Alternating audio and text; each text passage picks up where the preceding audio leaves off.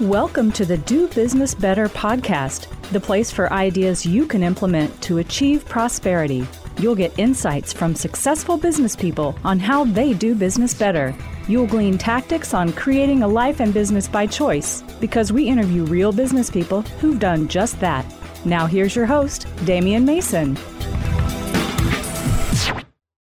Well, greetings and welcome to another fantastic episode of the Do Business Better podcast. It's me, Damian Mason. You knew that when you tuned in. Got a great program for you today. An interesting dude. I've just been talking to him before I hit the record button. His name is Brad Kent. I'm going to call him a food entrepreneur.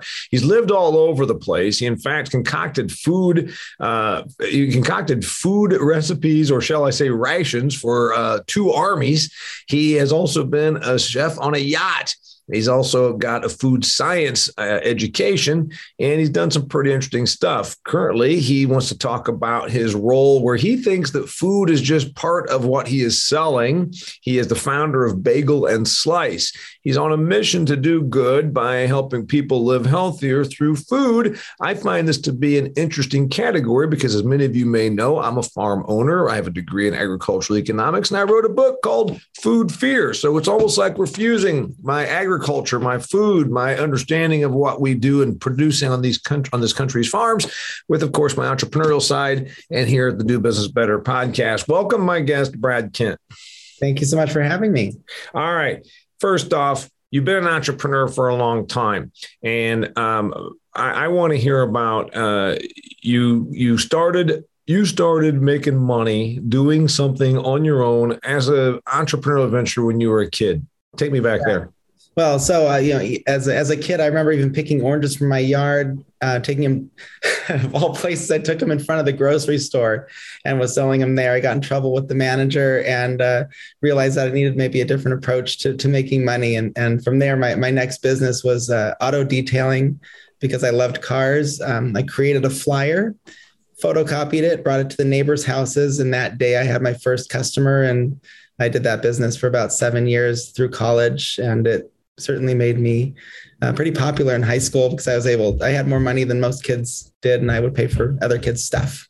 Yeah. So that's cool. So you've been working for a long, long time. Then you hit the road and started traveling.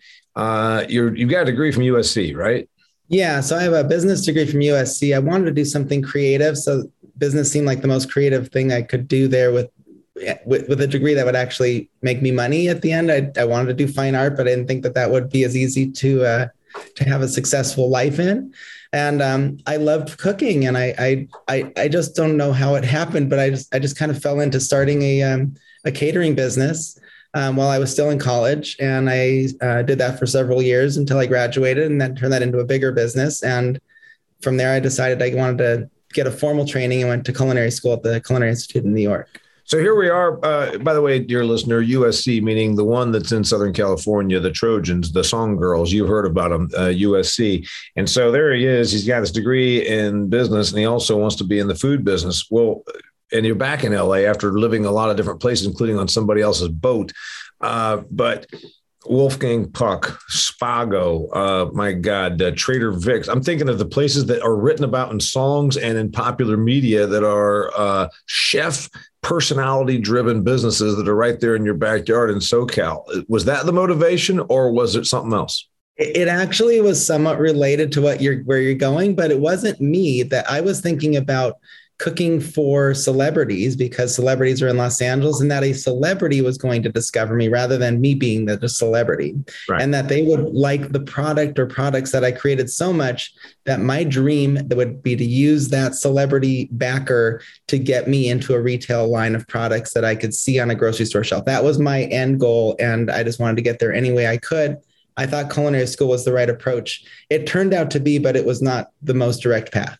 All right. So you've been involved when you were bopping around, and then, some of these things, like in your bio, you talk about you created food for armed forces. When I think about chef food, when I think about going to chef-inspired culinary experiences, I don't think about K-rations. So take me down that road. How the hell did that come up? That's how I created the position for myself. So the U.S.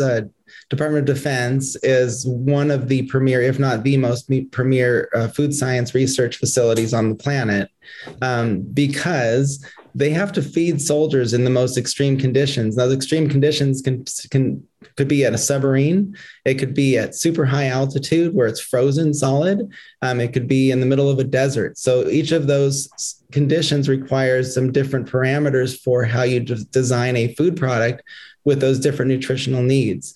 If those soldiers are not well nourished, they put their mission and all of the people that they are fighting with in harm's way because they need all that nutrition. In fact, for the most part, they're not even, if they consumed 100% of their rations, they would still be undernourished because they're burning so many calories a day.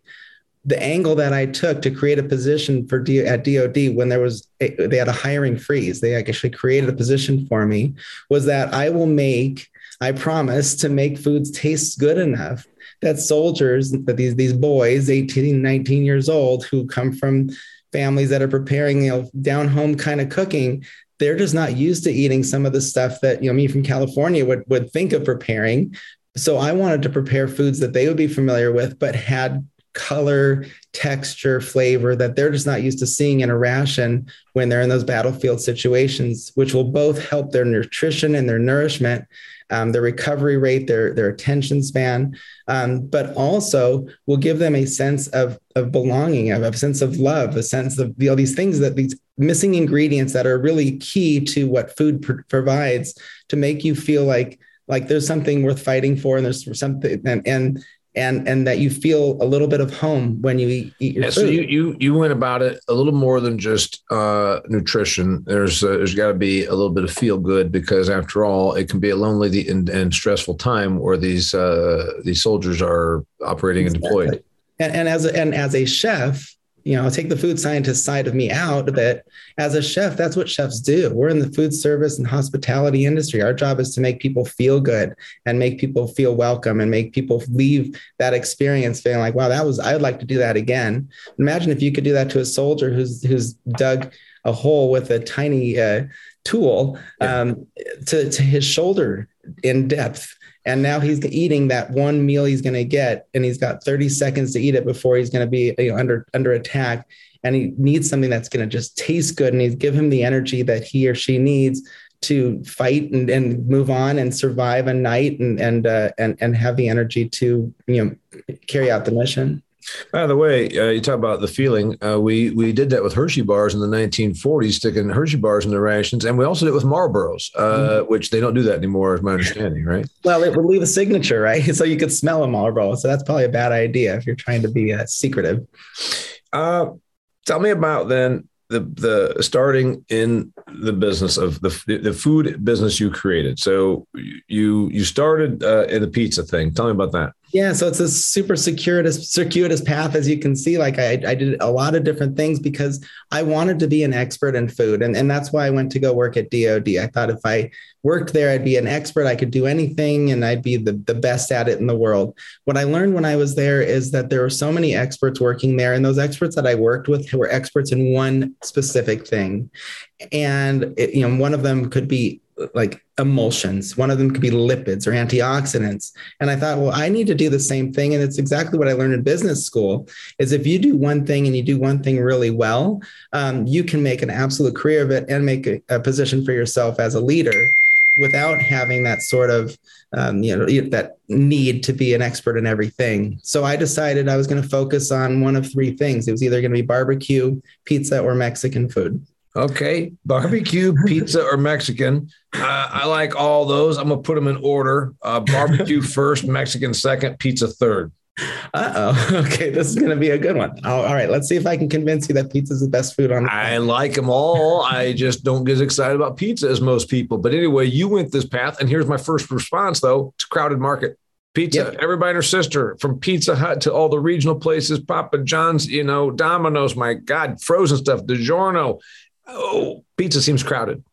Yeah, it was. But there was an angle that I saw an opportunity in the pizza space that had not yet been filled. And it goes back to the historical roots of pizza, where pizza was made in a live fire oven and it was cooked in about 3 minutes or less. It was Neapolitan pizza. And although I'm not a huge fan of Neapolitan pizza, it's a little too soft for me. I like New York style pizza. I thought that if I created an assembly line style pizza concept that had a pizza that you could prepare in maybe 5 minutes from start to finish, that you could get a pizza in the time that you could get a hamburger, I could create a fast food competitor in a space that had no real fast food competition. So I created a brand called Blaze Pizza. We have 350 locations now around the world in 7 countries. It was the fastest growing chain in history. And so it's turned out to be a good idea.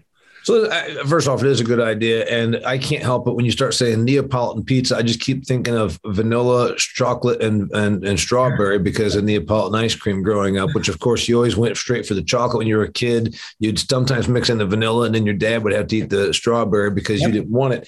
So anyway, 350 stores of Blaze Pizza.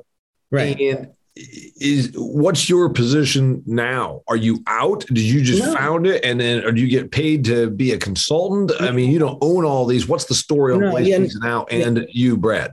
So Blaze Pizza, the reason it was able to grow so fast is it's a franchise model. So I don't operate any of those locations. We have franchisees that do that. And I've had a lot of positions where I've had a lot of responsibilities, but I've always had the responsibility of food. That remains. So I'm still the executive chef for Blaze Pizza. I'm not planning to change that. And I thought that there was another wide open gap in the world. And that's what my new business is. And that was to create a different business model where a restaurant would, you're paying rent 24 hours a day. So why not have a business that could actually fill as many day parts as possible? Pizza only fills 2 day parts. You got lunch and dinner, maybe late night if you consider that a day part or not. But if you could add breakfast to that, you could get 30% conceivably or even more income from the same square footage, from the same rent, same occupancy cost. Yeah, the equipment is all there. What you're really adding then is just employee hours because you've already got the utensils and the appliances and the square footage and the insurance cost. Nothing changes other than so.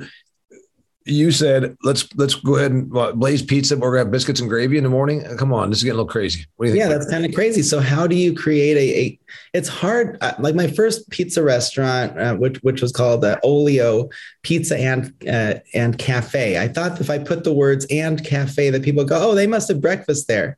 But it said pizza first. And we didn't have customers there coming in there before 11:30 asking for pizza, even though I had a really amazing breakfast menu where I was making pastries and things.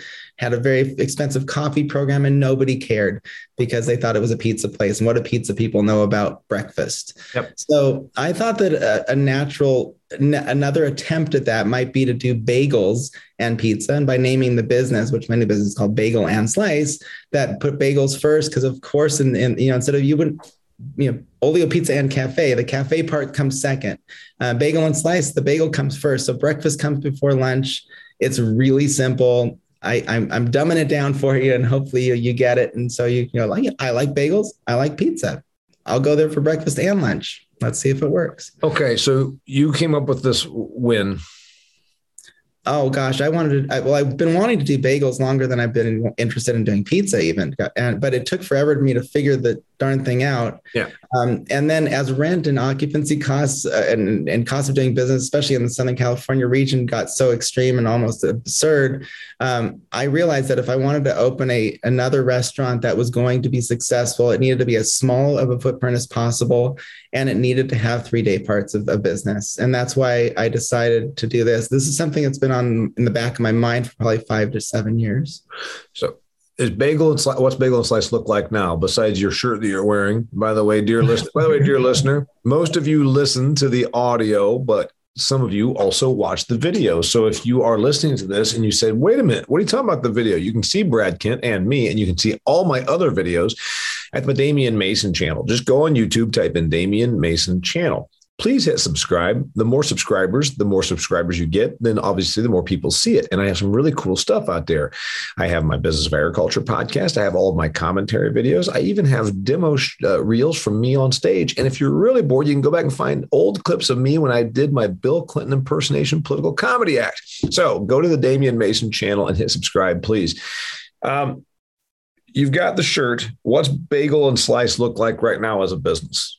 Well, it's just in the final process of getting through the city. It's been a very long road, about 16, 17 months of construction, delays because of the world that we're living in with COVID. But we should be opening hopefully in the next 3 to 5 weeks. One store? One location to start. I don't expect it to be huge. It's not the idea of it. I wanted to create a family business that I could pass on to my kids that's easy to operate, highly profitable, and doing really good things for our communities. We're going to get to the good things for the community and some of your bigger mission about food. But before we do that, just because we're about to hear doing business better, multiple revenue streams. It's an objective. I've been running my own business for 28 years. I'll be starting my 29th year this summer. Quit corporate in 1994. Generally, you get good at doing one thing and you just maximize the hell out of it. That's how you make your money. Whether you're self-employed or whether you have 100 employees, generally diversification can also be distracting. So you stick with what you're really good at. You ride your horse, right? And then the last 2 years, I've got better about diversifying some revenue streams and making sure I had some other things, because when this gets haywire or whatnot, right now, the revenue, you don't have any revenue off of Bagel and Slice. You are getting revenue, and I'm not trying to ask you, for your net worth. I've got very little to hide, so go. I think the person that listens to this is saying, I got a business, or hey, I'm going to start a business. What's Brad Kent right now living off of? Is the Blaze Pizza such that you get a certain amount each month, and you say, I'm going to have that, and then I'm going to take other monies and start this next thing? Kind of what's it look like in the life of Brad Kent right now? Yeah, well, I have another business too. I have several other businesses. And so my other restaurant business is called Olio. So I kept that as a restaurant, got rid of the cafe part, and I just have the Olio now. It's a pizza place. It's a pizza, wood-fired pizza, but it's neo-Neapolitan. So wait. Neo-Neapolitan. This is like new vanilla chocolate strawberry. You're going to explain this to me. Yeah. So neo-Neapolitan is really like, it's a way of to me, it means classic Neapolitan pizza, which is that wood-fired pizza that's cooked in like 45 to 90 seconds, which tends to be a little too soft for me, doesn't have a crunchy texture. Kind of if that pizza had a baby with a New York pizza that has the crunchy texture with a fold and a little more chew to it, that would be a neo-Neapolitan to me. Or you call it, New York Neapolitan baby. Oh, wow. All right. So you have one facility and it's in SoCal? Yeah, it's in downtown LA, and it's inside of it's inside the Grand Central Market. It's an old marketplace that's been there since about 103 years. And it has like 36 stalls, each one of them selling some other kind of food. We have the exclusive rights on pizza, and that little unit makes me more money than my other job, and that's passive income. Yeah. And then the other job is Blaze. Okay. Yeah. So the Blaze is, do you own any of those as yourself? No, I don't. It's a job. I'm a founder. I'm a shareholder, and then I'm also I'm an employee. You're an employee creating recipes and doing sort of franchises usually need things like guidance on some color schemes, marketing, floor plan, that kind of stuff, right? Right. And new product development. Because of my food science background, I used to lead our food safety for Blaze and all the quality assurance issues that would pop up. I developed all the recipes and formulations. So I worked with co-packers and manufacturers of foods and developed the actual products that we make. So I own the recipes instead of them, which was a new way of doing business, which was very effective for us. And that's pretty much how that thing worked out. And then for Olio, I've got an amazing manager that runs that business for me. And so my role there is just to support however I can and make sure that I answer any questions they have. And a lot of it is it's just the benefits of owning a successful business. Blaze Pizza job, and you're the founder, and you're about a lot of different roles in that. Olio, you're an owner of a place that's in downtown LA, and it's not a standalone restaurant. It's amongst a place where I'm guessing workers pass through there a lot at lunchtime, right? So that's a job, that's a business that probably gets whacked for 3 hours. Well, because a lot of people live downtown now, and we're near the courthouse. So when some of those people get let out at 2:00, some of them at 3:00. So we've got business all day long. We do have a couple crunch hours. We have like 2 or 3 hours where we do have busier sales, but the sales are pretty consistent from open 10:30 in the morning until about 9 at night when we shut down. And then with third-party deliveries going on these days, about 35% of our sales are going out the door with delivery drivers, and those are all day long. Blaze Pizza, Olio, soon to be Bagel and Slices, or something else that you've got going on in your income. Sure. I designed a little home pizza oven called a Carbon Oven. I used to do a lot of catering. I had a wood-fired pizza oven on a trailer that weighed 4,000 pounds. It took about 8 to 12 hours to preheat, and it was a pain in the neck to haul around. It took a van to move it, and I couldn't move it once it was in place, and it was just a beast. And with the advent of ovens like the Uni and the Rockbox, these little portable ovens that have become extremely popular and very inexpensive, you could get results that rivaled the wood-fired oven that I've got at Olio, or even the gas oven that we use at Blaze. Those are $30,000 ovens, and I created an oven that's $699 that performs just as well. It makes one pizza at a time. So I do catering events with about 3 of those ovens. And it's been a pretty good little business just getting that one started. So you are the inventor of that device? I designed it. I co-designed it with a food equipment manufacturer. So they manufacture the products all made in the U.S. and then they do the distribution and all the customer service. They deal with really all that stuff. And I'm an advisor. You get paid every one of those that's sold? No, I don't. If there's some sort of an event at some point, then yes, I could, have some sort of a cash out. But it's just kind of a fun project, and it's really a helpful piece of equipment. I use it for all the photo shoots for Blaze Pizza, and I use it for catering. I did it for R&D before I had my restaurant built. And this little contraption's got me thinking here, because my wife loves pizza. It's $700, and how quick does it cook a pizza? You can cook a pizza between 1.5 minutes to 5 minutes, depending on how you have the settings on the oven. Sheesh. All right. Is there anything else? Because then we're going to talk about bagel and slices. Okay. Yes, there's always something else. I got to make sure. I got to get to a point where I can retire. So I got a lot of irons in the fire. So I just created a flour replacer. It's made with wheat starch, but it's certified gluten-free. And I wanted to create a product for Bagel and Slice that was the world's best gluten-free bagel. What I found was a problem, and what I know is a problem, is if there's no volume, I can't have anyone manufacture this product for me. Mm-hmm. A friend of mine created a business. He's this young guy. I think he's like 28 years old. Created a business that became quite successful. He sold his piece of that, and he had nothing to do.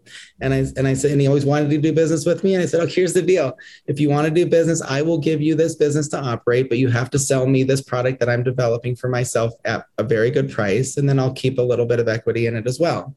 And I am also a consultant on that. So that's called Original Sunshine. And that's a gluten-free flour replacer, but looks like we're probably going to end up doing bagels as well, gluten-free bagels, because they're so darn good. And so the problem with creating gluten-free baked goods, gluten is a binder, right? I mean, I know we're talking, since you're a food scientist, right. The reason gluten is in stuff because it's a protein that's found in wheat, barley, and oats, right? It's in 3 cereal grains, and it's used a lot. I mean, it's already in there anyway, but it also binds stuff. Isn't that what keeps stuff gummed together? The most beautiful feature of what gluten does is it creates this elasticity, and it holds carbon dioxide, which gives bread its lightness of texture. So the hard part of formulating gluten-free products is to come up with an analog to that gluten that is, and that's usually in the form of some sort of a polysaccharide, like gum or a highly soluble fiber. Okay. And that's what we end up using. And so that will hold the air bubbles. So it'll give lightness and the texture of, it looks like bread when it's cooked, but without the protein. Got it. So you got a lot going on. and I know you want to tell me about your mission. By the way, you said you want to have all this stuff going on so you can retire. How does a person go from having 30 different irons in the fire to none? I haven't had a real job for 28 years. I'll be starting my 29th year. There's people that come to me that have normal jobs they don't like, and they say, can you just retire? And I said, yeah, I guess. I mean, I just sell off, live, pare down, whatever. But what are you going to do? What are you going to do? So how old are you, Brad? I'm 52. Okay. You and I are the exact same age. I turned 53 here later on this year. And, not being arrogant, but I guess if I wanted to change them, yeah, I could be retired. I guess, at some point, first off, go and live in a one-bedroom apartment and then just lay around and watch TV and then say, yeah, I don't know what you would do. I mean, I still want to work. Do you still want to work? I still want to work. And you know what, I'm not trying to push this bagel and slice thing, but that's really what Bagel and Slice is about. Bagel and Slice it really looks more like what the kind of job that I want to have in retirement, where I'm just giving back and making a really affordable product that people couldn't typically afford if you're following a typical business model with your common, I want 20% profit. We're going to do 15% profit. Our target is 10% profit if we can get there. So that's the kind of a different business model. And what I'd like to do is prove out that business model actually works. And that could be a scalable model for anybody. And it would imagine that the joy that you could get, doing good, giving back to your community, trying to do as much good for the local economies to help out local and small farmers. And to make really high quality food accessible to people who wouldn't normally be able to afford it. I don't think it's fair that there's the upper 1% or whoever it is got the money to spend $15 on a bagel sandwich. I don't think that's fair that they're the only ones that should be eating really healthy stuff. I think everyone should have access to that. Two things. First off, you and I both, would I mind being retired? I'm going to work less probably as I get older, but I still want to work because I enjoy it. I like seeing something get accomplished. But the other part of it is, and it's not arrogance. You and I are the same age. You've had plenty of experiences. I have too. And when someone says, well, you should be retired. And I said, well, okay, well, then what? And then sometimes a couple of years or someone says, well, just volunteer.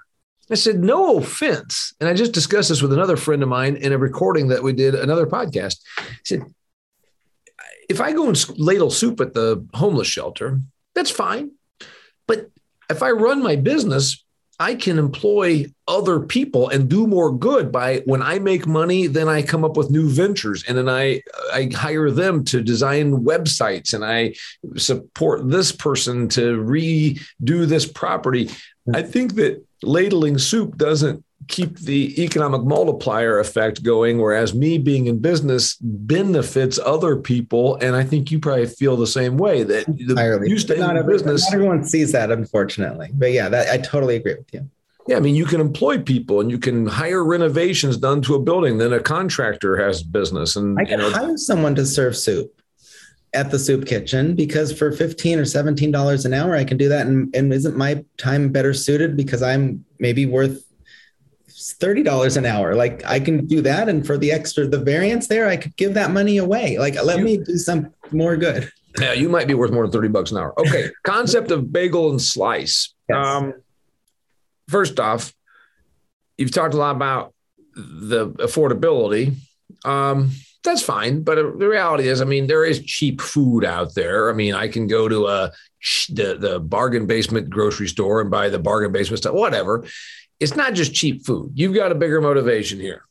Yeah, well, cheap. And cheap food is cheap food. This is actually expensive food sold inexpensively. So I'm using the same ingredients, actually many ingredients that even the finest dining restaurants in the world don't have access to. I'm working directly with farmers. My wheat's going to be coming from the only certified regenerative organic farm growing wheat in the U.S. right now, and I'm going to be the first, like, how cool is that? I mean, the first one to be making bagels and pizzas with that. People won't know that it's organic. They won't know that it's got whole grains in it. They don't need to. If they want to, they will know, because part of your marketing to differentiate yourself will include that, presumably, right? To the people that care, but I guarantee you there's going to be people going, oh, look, I want pizza. And they look on their phone. They're like, oh, there's a pizza place down the street. Let's go there. And as long as it tastes good and the price is right and they get good service, they'll come back. Sure. So, we all know that we have customers, Brad, that buy stuff from us, not because of what we sell stuff. We have to make money. We sell stuff to people, but we've got our target customer, and then we have others that aren't really in the target. And of course, we still take their money. Your target customer for this is someone that wants to know that the wheat was sourced from a regenerative practices, organically certified farming operation. That's going to appeal to most of your customers, I presume? I would think less than most, but I think that there's the vocal minorities of a lot. Like I'm serving vegan food there. That's a vocal minority. I'm serving vegetarian. I'm serving gluten-free. These are all distinct demographics that are within my community. So if I can win over all the vegans, and if I can win over all the gluten-free people, and if I can win over the people that care about the planet and saving the world, and I can also feed people that are like, you know what, I just want better quality food. I don't want to go to, let's say, no offense to like Little Caesars for their quality, but it's a very different quality than Little Caesars. We're not using garlic powder. We're not even using any chemicals in our dough to make it rise and hold air a certain way. We're not using chemicals that are like relaxing agents for the dough so that it's easier to stretch. This is a really clean, simple formulations. That's just, flour, salt, water, yeast, but the best flour, the best salt, the filtered water to make it super clean, and fermented for 3 days to develop great flavor, more digestible, and made with a lot of love by artisans like that. That I think might be a winning combination. We'll see. I haven't opened yet, but when we open, we'll see. I'm going to throw one at you. Mm-hmm. I upselling, and in my book, I even talk about adjectives, and I'm not against adjectives. You've thrown a lot out there: organic, regenerative, artisan, gluten-free, et cetera, et cetera. And we live in a society that's very affluent in general, and there is a market for those things. I don't know if you're doing yourself as many favors by saying, I'm going to, though, make it very inexpensive. Why not just use those adjectives, your background as a chef, and then go ahead and charge a greater premium? You're leaving money on the table. That's not serving my community. That's part of, like, the regenerative farming is what colored the way that I look at how I treat things above ground. Regenerative organic farming is about how you treat your soil, that you allow things to live in harmony together by not putting any sort of inputs into it that are kind of artificial. And I want to do the same thing above ground. The way that I treat my community, if my community's got people with money, there's more people without money in my community than with it, because I'm in a gentrifying neighborhood. Mm-hmm. And so why I don't want to force out the people that were there. They make it beautiful and dynamic and diverse, which is awesome. It's way more robust and way more, just like, soil, when it's got a lot of other stuff growing in there, it's a lot more secure. It'll hold more water. It's going to be more pest resistant when you've got biodiversity. I want biodiversity above ground. And the way to do that is I want to make food affordable. So there's not a lot of people that are owning pizzerias, which I know yours is really not a pizzeria. They're talking about regenerative agriculture and the biology of the soil. You are. Tell me about the motivation, besides just expensive food sold inexpensively and contributing to the neighborhood. Bagel and Slice, the product, you think, if I come to Bagel and Slice and eat a product, it's going to taste better than if I go many other places. That's you're selling multiple things, but you're going to lead with taste, flavor, environment. What's the lead? Well, I look at life, and let's just say a microcosm of life, a restaurant or little subsystem of the world. When you walk into a restaurant, you start your 360-degree experience. So what it sounds like, my sound system, my music choices, the quality of the sound, the smell of the environment, the way that we treat you, how my employees are dressed, how the finishes on the wall. That indicates how important I make you feel. I didn't spend more money on my tile because I want to show off how rich I am that I can afford another $1 a square foot. I did it because I want you to have a really nice experience. Yeah. So that experience begins there. So I think that I lead with the entire experience. Now, then the last part of the dining experience is how you feel. Now, there's different ways of how you feel. One is how you feel emotionally. Like, did I get treated fairly and nicely? So we're going to try to treat people all evenly. Even if they're rude to us, we're going to try to be nice back as best as we can. And we won't handle too much of that sort of abuse, but we will do our best to treat people nicely. And then when they leave the restaurant, we want their stomachs to feel satiated, but to feel a certain way that you just don't feel when you eat some of those highly processed foods. Got it. And so if I go to Little Caesars and spend $7, I can leave full, but I'm also going to feel like shit. So you're telling me when I come to Bagel and yes, we can say that on my podcast. Oh, good. Yeah. When I come to Bagel and Slice, I feel satiated. Yes. And I feel good.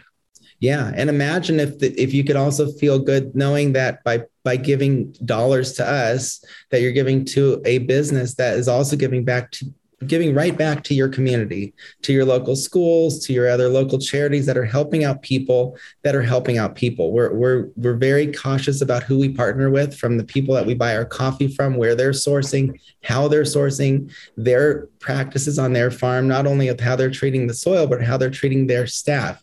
Are there restrooms? Are there educational options for the kids so they have something to do in these developing countries? This is the level of research and development that we've spent. I spent about 2.5 years just sourcing ingredients for a bagel and pizza shop. It sounds very simple, but it's extraordinarily complicated. Our distribution model in our country is absolutely broken. And I am committed to making a better model and sharing that model. We'll be probably using 14 different distributors in order to get the stuff that we need, because I can't get the quality of flour, the quality of dairy, the quality of soft drinks, like anything without, through one distributor. It's just. What does the average restaurant use? 2 distributors? 1 to 2. Yeah. So you use 14 because you're going to be bringing a lot of stuff. Now, one might argue that that's not as good for your carbon footprint because you're having a lot more trucks coming and going, and you would counter that by saying, well, you can, if you want to get into the carbon, we'll look at the carbon we're sequestering by sourcing ingredients that are better, by using packaging that's biodegradable or compostable, by composting our waste, and spending a little bit more money on that sort of service.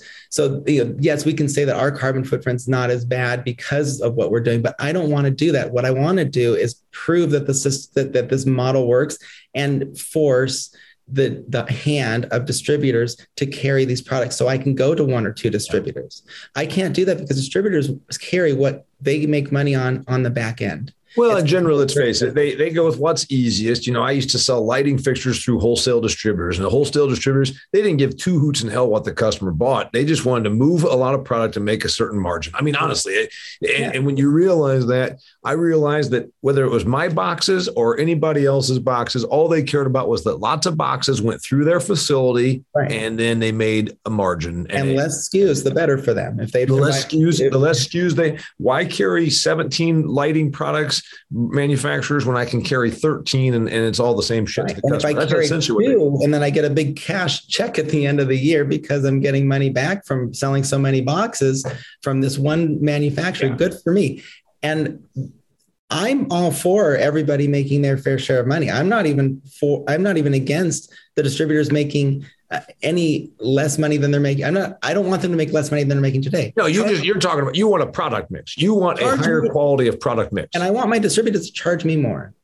Stop taking kickbacks on the back end and charge me more. So I know, so everyone thing is transparent. I know what you're spending on it, because at that point, then we can kind of start to even the playing field. Once we even that playing field, the people that'll be making the decisions on what gets consumed are consumers instead of distributors. And that's what I'm trying to set. That's what this model is all about, is I want to make things right for our communities, not right for just for business. How many more branches of Bagel and Slice will there be? Well, I mean, they're going to be 5 that you can really, really keep your eye on, or they're going to be 50 because this thing catches on, or there'll be 1.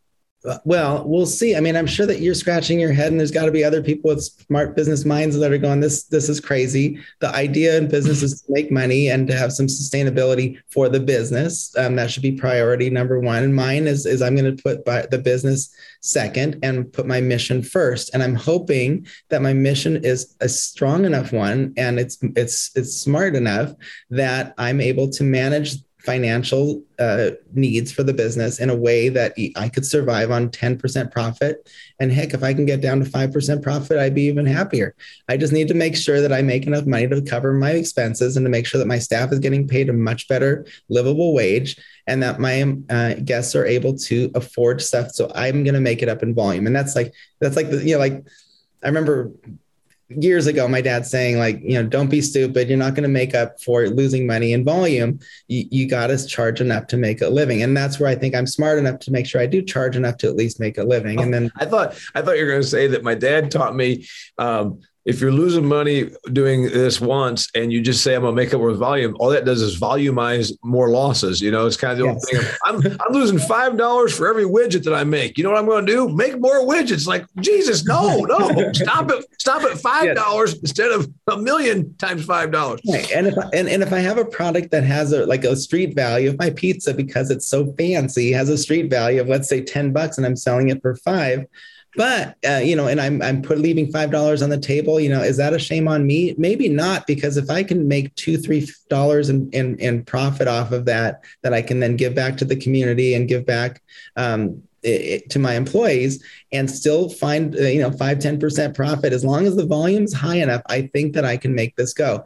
So when you say, how many will there be? It depends. If this doesn't work out, I can always charge more and hopefully, I'll have 1. But if this really works the way that I'd like it to, I would like this to be a business model that there's millions of, not that I'm creating, but that the model is being shared. Everything that I'm doing, I will share. So if someone is looking to do a competing pizza concept down the street from me and they want to do something good, they're going to say, hey, if they come to me, where do you get your flour? I'm going to tell them because I believe that I'm sourcing so well that I'm doing good for the world.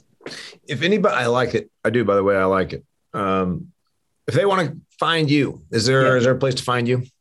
Well, I think our Instagram is probably the most interesting, which is Bagel and Slice on Instagram. And then I'm very responsive there. Otherwise, Brad at bagelandslice.com. Brad at bagelandslice.com. Eventually there'll be a Bagel and Slice website, no doubt, right? There's one, yeah. Well, there you go. That's where you should have sent people to begin with, bagelandslice.com. Because people are spending more time on Instagram these days. All right, Mr. Trendy Southern Cal. Bagelandslice.com. Find him there. Thanks for being here, Brad Kent. It's a pleasure. Thank you so much for having me. All right. Till next time. Thanks for being here. Check out all my great stuff, either at my YouTube channel or at DamianMason.com. DamianMason.com. And yes, I have an Instagram account also. Till next time, let's do business better. If you enjoyed this episode of Do Business Better, please share it. And be sure to connect with Damian on LinkedIn, like his Facebook fan page, and follow him on Instagram and Twitter. For speaking inquiries or to purchase Damian's books, Food Fear and Do Business Better, go to DamianMason.com. Know someone who'd make a great guest? Send us a message. We're always looking for compelling stories and business lessons our listeners can benefit from. Thank you.